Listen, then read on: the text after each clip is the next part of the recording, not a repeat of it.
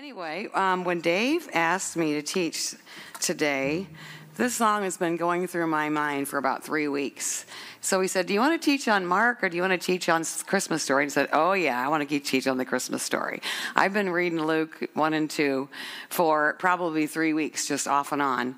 And so then the Holy Spirit was really teaching me, speaking to me about that. But I had two nights of Monday night Bible study to get through yet.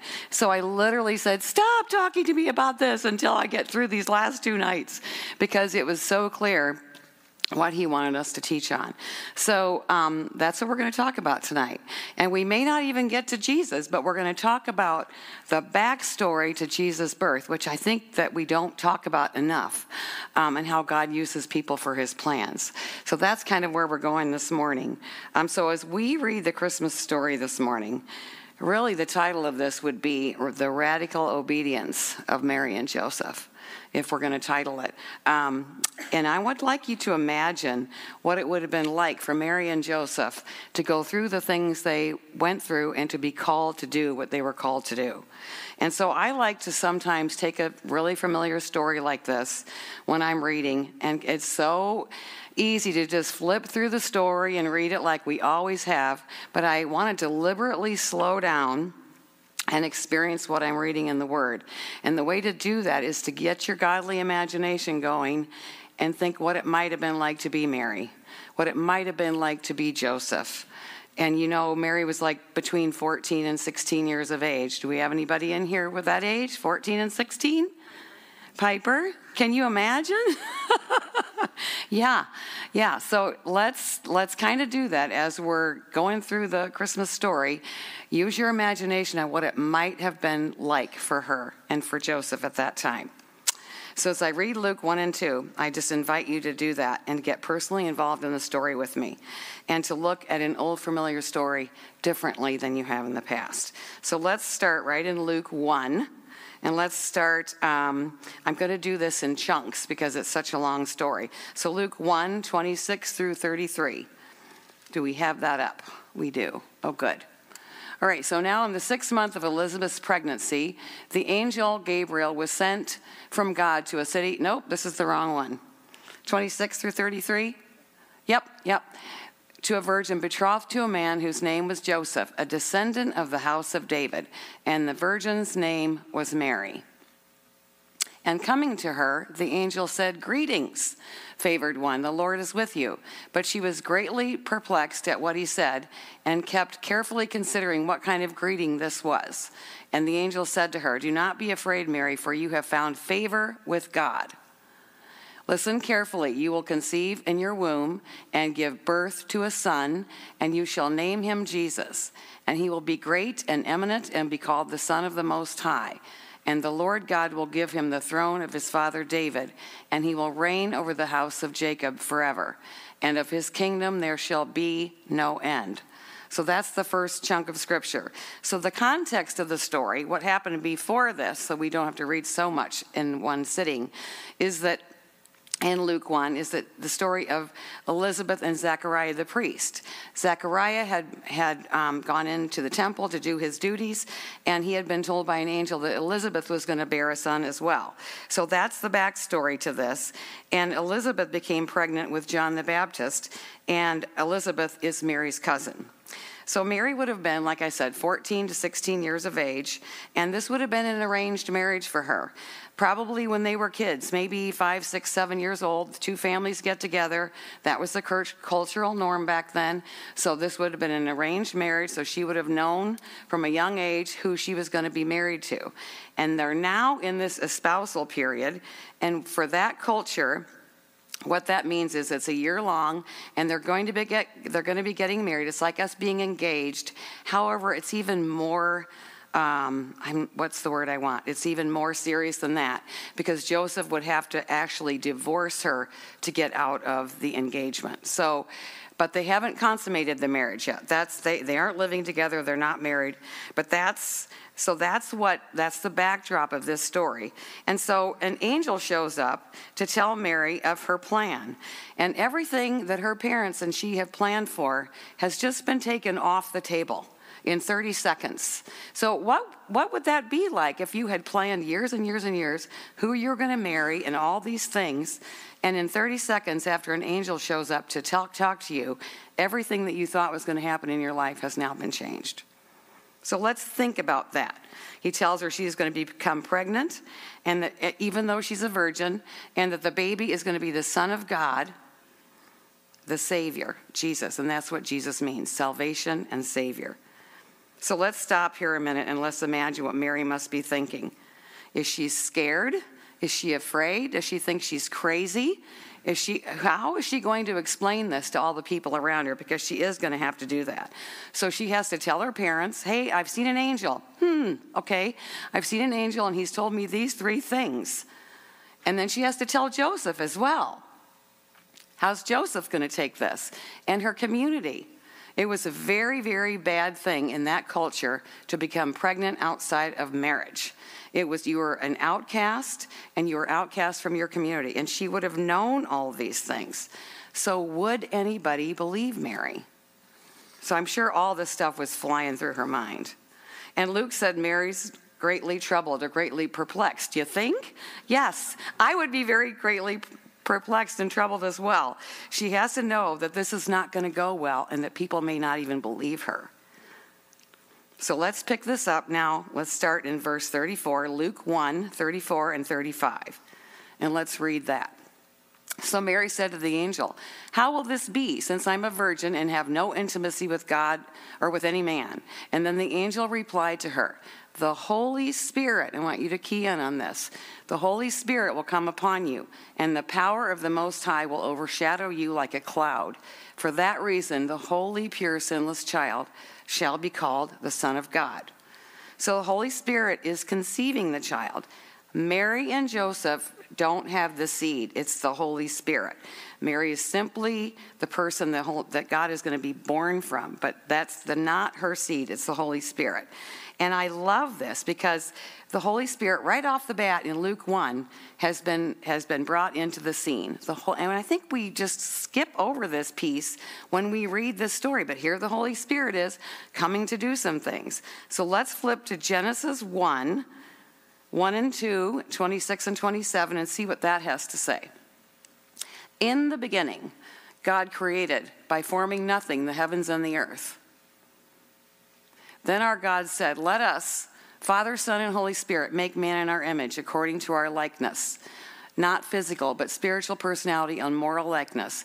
And let them have complete authority over the fish of the sea, the birds of the air, and cattle, and over the entire earth, and over everything that creeps and crawls on the earth. Now, one piece that was left out is number 2, as the Holy Spirit was hovering over the earth, and then God said, let there be light, and then there was light. So the Holy Spirit is always God's creating power. Always. He's the part of God that does the creating and the demonstrating of God's hearts, plans, and intentions. So I love that right off the bat, we're talking about the Holy Spirit. That's very key here. So let's pick it back up into Luke 1, 36 through 38. And we're going to hear Mary's response. And listen, even your relative Elizabeth has also conceived a son in her old age, and she who was called barren is now in her 6th month. Now at this time Mary arose and hurried to the hill country to a city of Judah.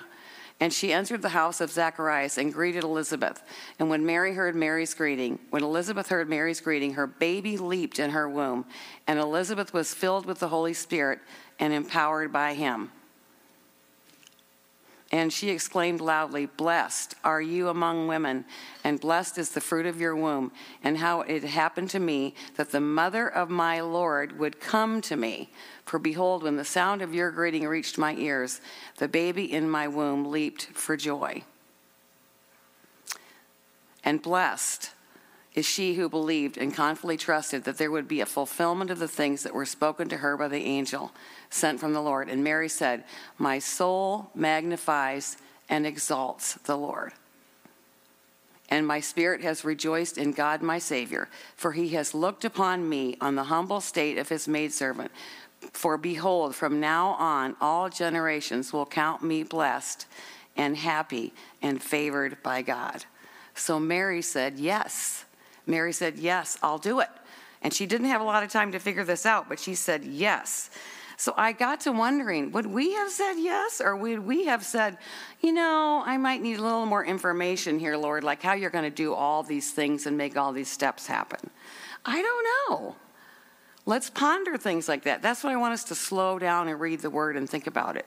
Would we have said yes, or would we have needed more information from God? Here's what she didn't do, though, which I love. So that's what she did. She did say yes, but she did not question God's ability to carry this out. She never said that. And she did not question her own unworthiness or a capability of carrying this out either. And she also didn't back off in fear from all the unknowns that were lying ahead for her that she surely knew, and the difficulties that she probably knew she would encounter as well. So I love that she didn't do those things.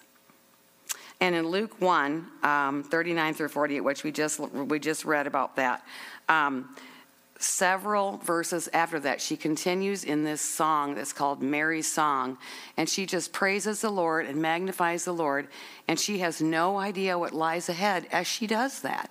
But she praises him first for what he's doing, and that she's been chosen. That's so awesome.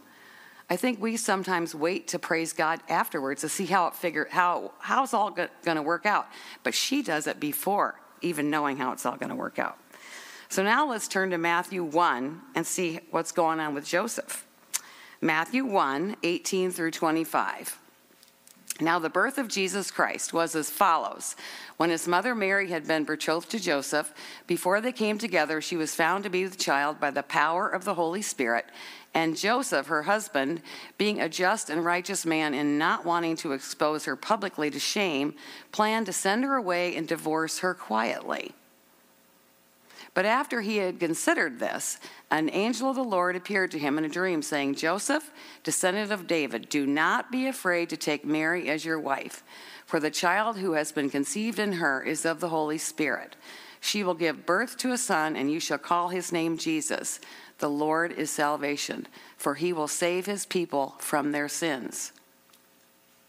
And this happened in order to fill what the Lord had spoken through the prophet Isaiah. Behold, the virgin shall be with child and give birth to a son, and they shall call his name Emmanuel, which means God is with us. And then Joseph awoke from his sleep and did as the angel of the Lord had commanded him. And he took Mary to his home as his wife, but he kept her a virgin until she had given birth to her son. And he named him Jesus. The Lord is salvation. I love that. Joseph said yes too. He also said yes. So I'm blown away by their yeses. A 14 through 16-year-old girl, and we don't know how old Joseph was. He was probably older, but still yes. And I just keep wondering, how would we respond? Would we say yes to God? So now let's pick up from Luke 2, and we're going to get through some of these scriptures, and then we're going to talk about all this. I know it's a lot. Luke 2, 1 through 7. Now in those days, a decree went out from the emperor, Caesar Augustus, that all the inhabited world should be registered in a census. And this was the first census taken while Quirinius was governor of Syria. And everyone went to register for the census, each to his own city.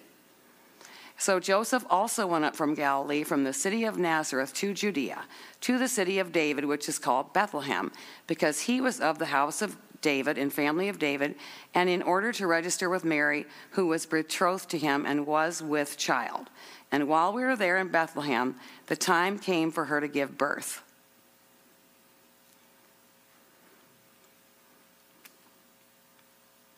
So here's where they have to put their feet to their faith. They have to go. And I looked this up because I thought, I wonder how far it is from Nazareth to Bethlehem. It's 90 miles. 90 miles on a donkey. And she would have been 7 to 9 months pregnant. She for sure was in her last trimester. And donkey goes about 2.5 miles an hour tops. I can probably walk faster than a donkey can because they're slow. So 90 miles. So some of the stuff I was looking up said it probably took them about a week because they have to stop and rest and sleep for the night and so forth. And she is pregnant after all. And Joseph is walking. So 90 miles. And this was done so that Micah 5:2 would be. Do we have Micah 5:2? I'm not sure if I gave Dave that. Do we? Micah 5. This was done so that Micah 5:2 would be fulfilled. It doesn't matter if we have it. I'll just tell you. Micah 5:2 says Bethlehem is where the Christ child is going to be born. So God is orchestrating all these things, and Mary and Joseph are just being obedient to every step of the way. There it is. But as for you, Bethlehem, too little to be among the clans of Judah, from you one shall come forth for me, who is to be ruler in Israel. His going forth appearances are from long ago, from the Ancient of Days. So I love that. So they arrive late in Bethlehem, and there's no place to stay. And so wherever they were said, well, you have this stable. You can go into this stable and be in there if you want to. Seriously? 90 miles on a donkey, and now she's got to give birth in a stable. So that's what happened next. So let's pick up Luke 2, and we're going to go through 8 through 20. In the same region, there were shepherds staying out in the fields, keeping watch over their flock by night. And an angel of the Lord suddenly stood before them, and the glory of the Lord flashed and shone around them, and they were terribly frightened. But the angel said, "Don't be afraid, for behold, I bring you good news of great joy, which will be for all the people. For in this day, in the city of David, there's been born for you a Savior, who is Christ the Lord, the Messiah. And this will be a sign for you, by which you will recognize him. You will find a baby wrapped in swaddling clothes and lying in a manger." And then suddenly there appeared with the angel a multitude of the heavenly host, praising God and saying, "Glory to God in the highest, and on earth peace among men with whom he is well pleased." And when the angels had gone away from them into heaven, the shepherds began saying to one another, "Let us go straight to Bethlehem and see this wonderful thing that has happened, which the Lord has made known to us." And so they went in a hurry and found their way to Mary and Joseph and the baby as he lay in the manger. And when they'd seen this, they made known what had been told them about this child. And all who heard it were astounded and wondered at what the shepherds told them. But Mary treasured all these things, giving careful thought to them and pondering them in her heart. And the shepherds returned, glorifying and praising God for all they had heard and seen, just as it had been told to them. So that's awesome. An angel, again, shows up with precise instructions and precise praising God. Now let's look at Matthew 2, 1 through 17. So this is the next piece of the story. So they are being led literally by divine angelic instructions, piece by piece by piece. They were never given this whole picture in the beginning. They had to wait for it step by step.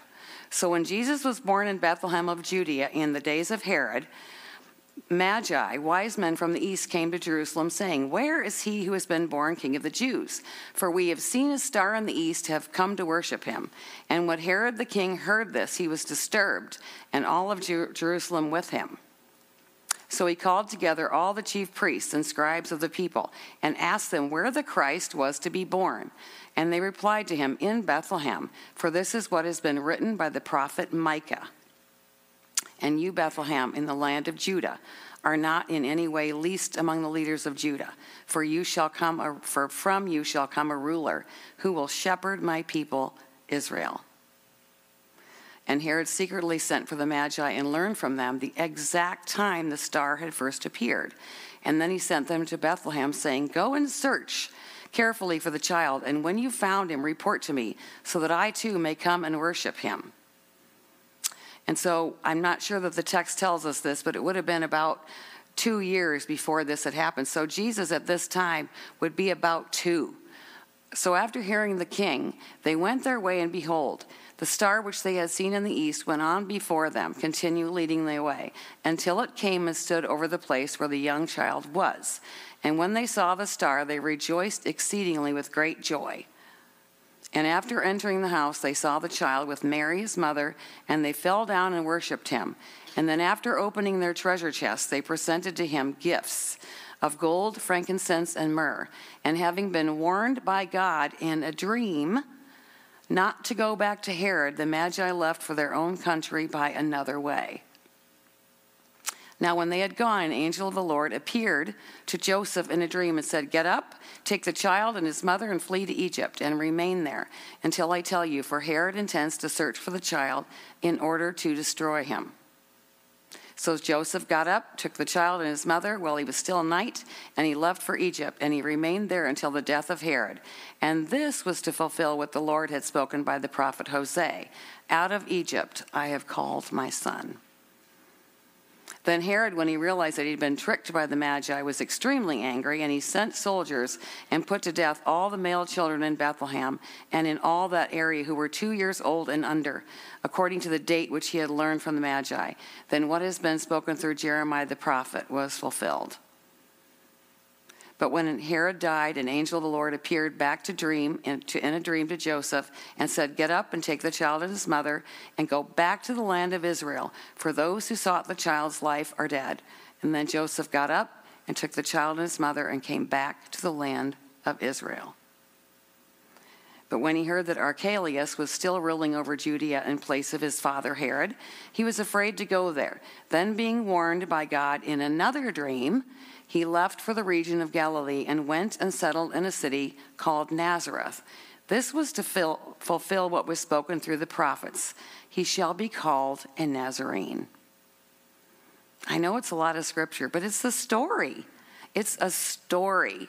And I don't know that we take time to read this story. So back to Israel they go, back to Nazareth. This is the Christmas story of how Jesus entered the world after all this scripture that we read. Full of drama, danger, chaos, and definitely hardship, and definitely kind of scary circumstances. This is the world that Jesus entered into him. So what can we personally learn from all this? Because we're kind of done with our scriptures now. What can we learn from all this? That God has plans for each and every one of us, because God is not a respecter of persons. He will do the same thing for you and me that he did for Mary and Joseph. He has plans for us. And what he does with radical obedience is three things. Three things happen when we respond to God with radical obedience.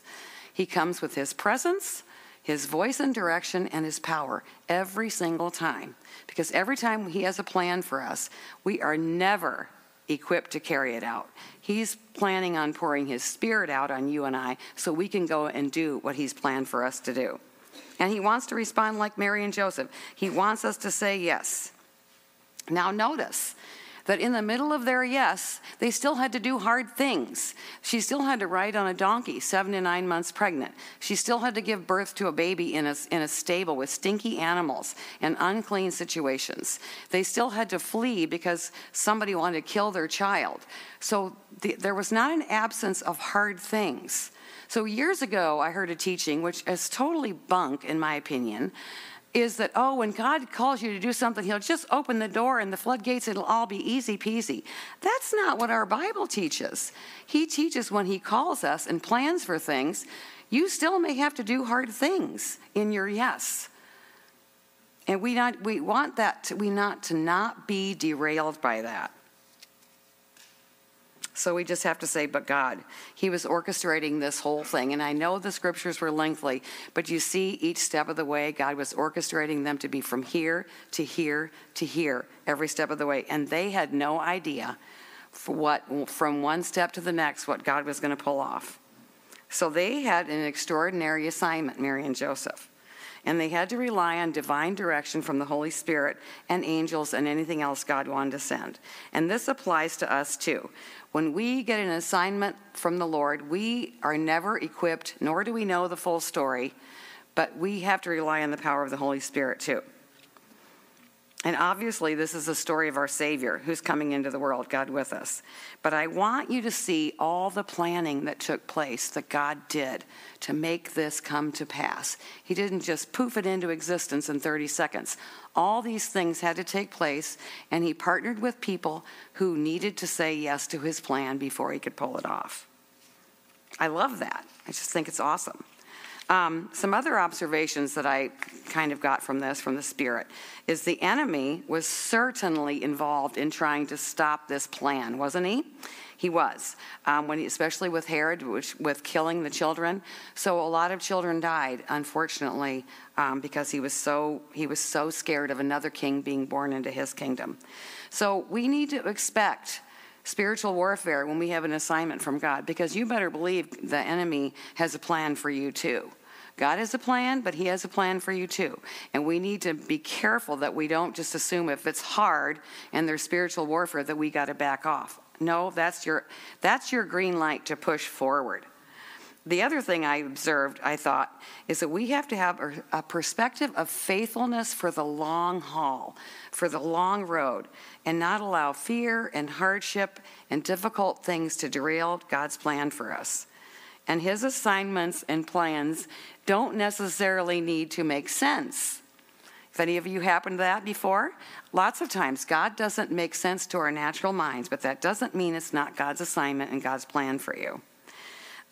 One of the things I also think is very true is that we need to walk in the season, in awareness of the season that God has us in, because that matters, what season you're in. So, for instance, if you're a young mom with young kids, your season, the assignment that you have right now is to take care of your kids and bring them up in the Lord, not doing all these other things. That's your assignment for that season. But there will be a day when that season is over, and you'll be in a new season. And you'll need to ask God, what am I supposed to be doing in this new season of my life? So we want to walk in awareness of where we are with God. God has planned for each of us to bring his kingdom to our piece of the world where we live, what we do. And we need to make space for that. We need to make space for that. So how do we do that? We make space and time to hear his voice, to hear his direction, to hear his counsel, and paying close attention to everything that he might bring across your path. Even simple things like a song. Like I knew I was supposed to teach on this morning because of a song I heard 3 weeks ago on YouTube. I just knew that.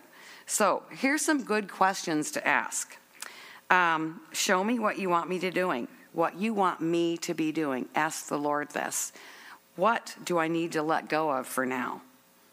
And what is distracting me from your plan? What's distracting me? A good example for me was at the beginning of this year. I used to check my emails and everything first thing in the morning. And I sat down one morning for my quiet time. I pulled out my phone, and I get about 60 emails from bedtime to morning, so it's a lot. And some of it's good stuff, like prophecies and news and some devotionals or stuff. And he said, you know what? I'd like you to do that later and give me the first time in your morning. And I said, okay. And I have been doing that. And I've been hearing him so much more because he gets me. He gets the first thing in my day. I start with the Lord and I do my emails later. And somehow I get through them all. It just works out. So that's a simple thing. But that's what God is very practical. A lot of the things that he's going to tell you are practical things. And that's okay. They don't have to be super spiritual or super churchy. They might just be practical things he wants you to start doing. So takeaway for this morning. If there's one takeaway that I'd like to give you, and the worship team can start coming up, because I'm going to land this plane here in a second. One takeaway. Are you available to God like Mary and Joseph were? Are you available, and will you be available to the assignments and plans that God has for you? This is all God asks for us, and it's exactly what Mary and Joseph did so well. If we say yes, he'll show us everything we need to do and every step that we need to take, and we don't need to worry about it. We just need to follow him and listen to his voice and his direction as we make space to do that. Amen? Amen. All right, so let's pray.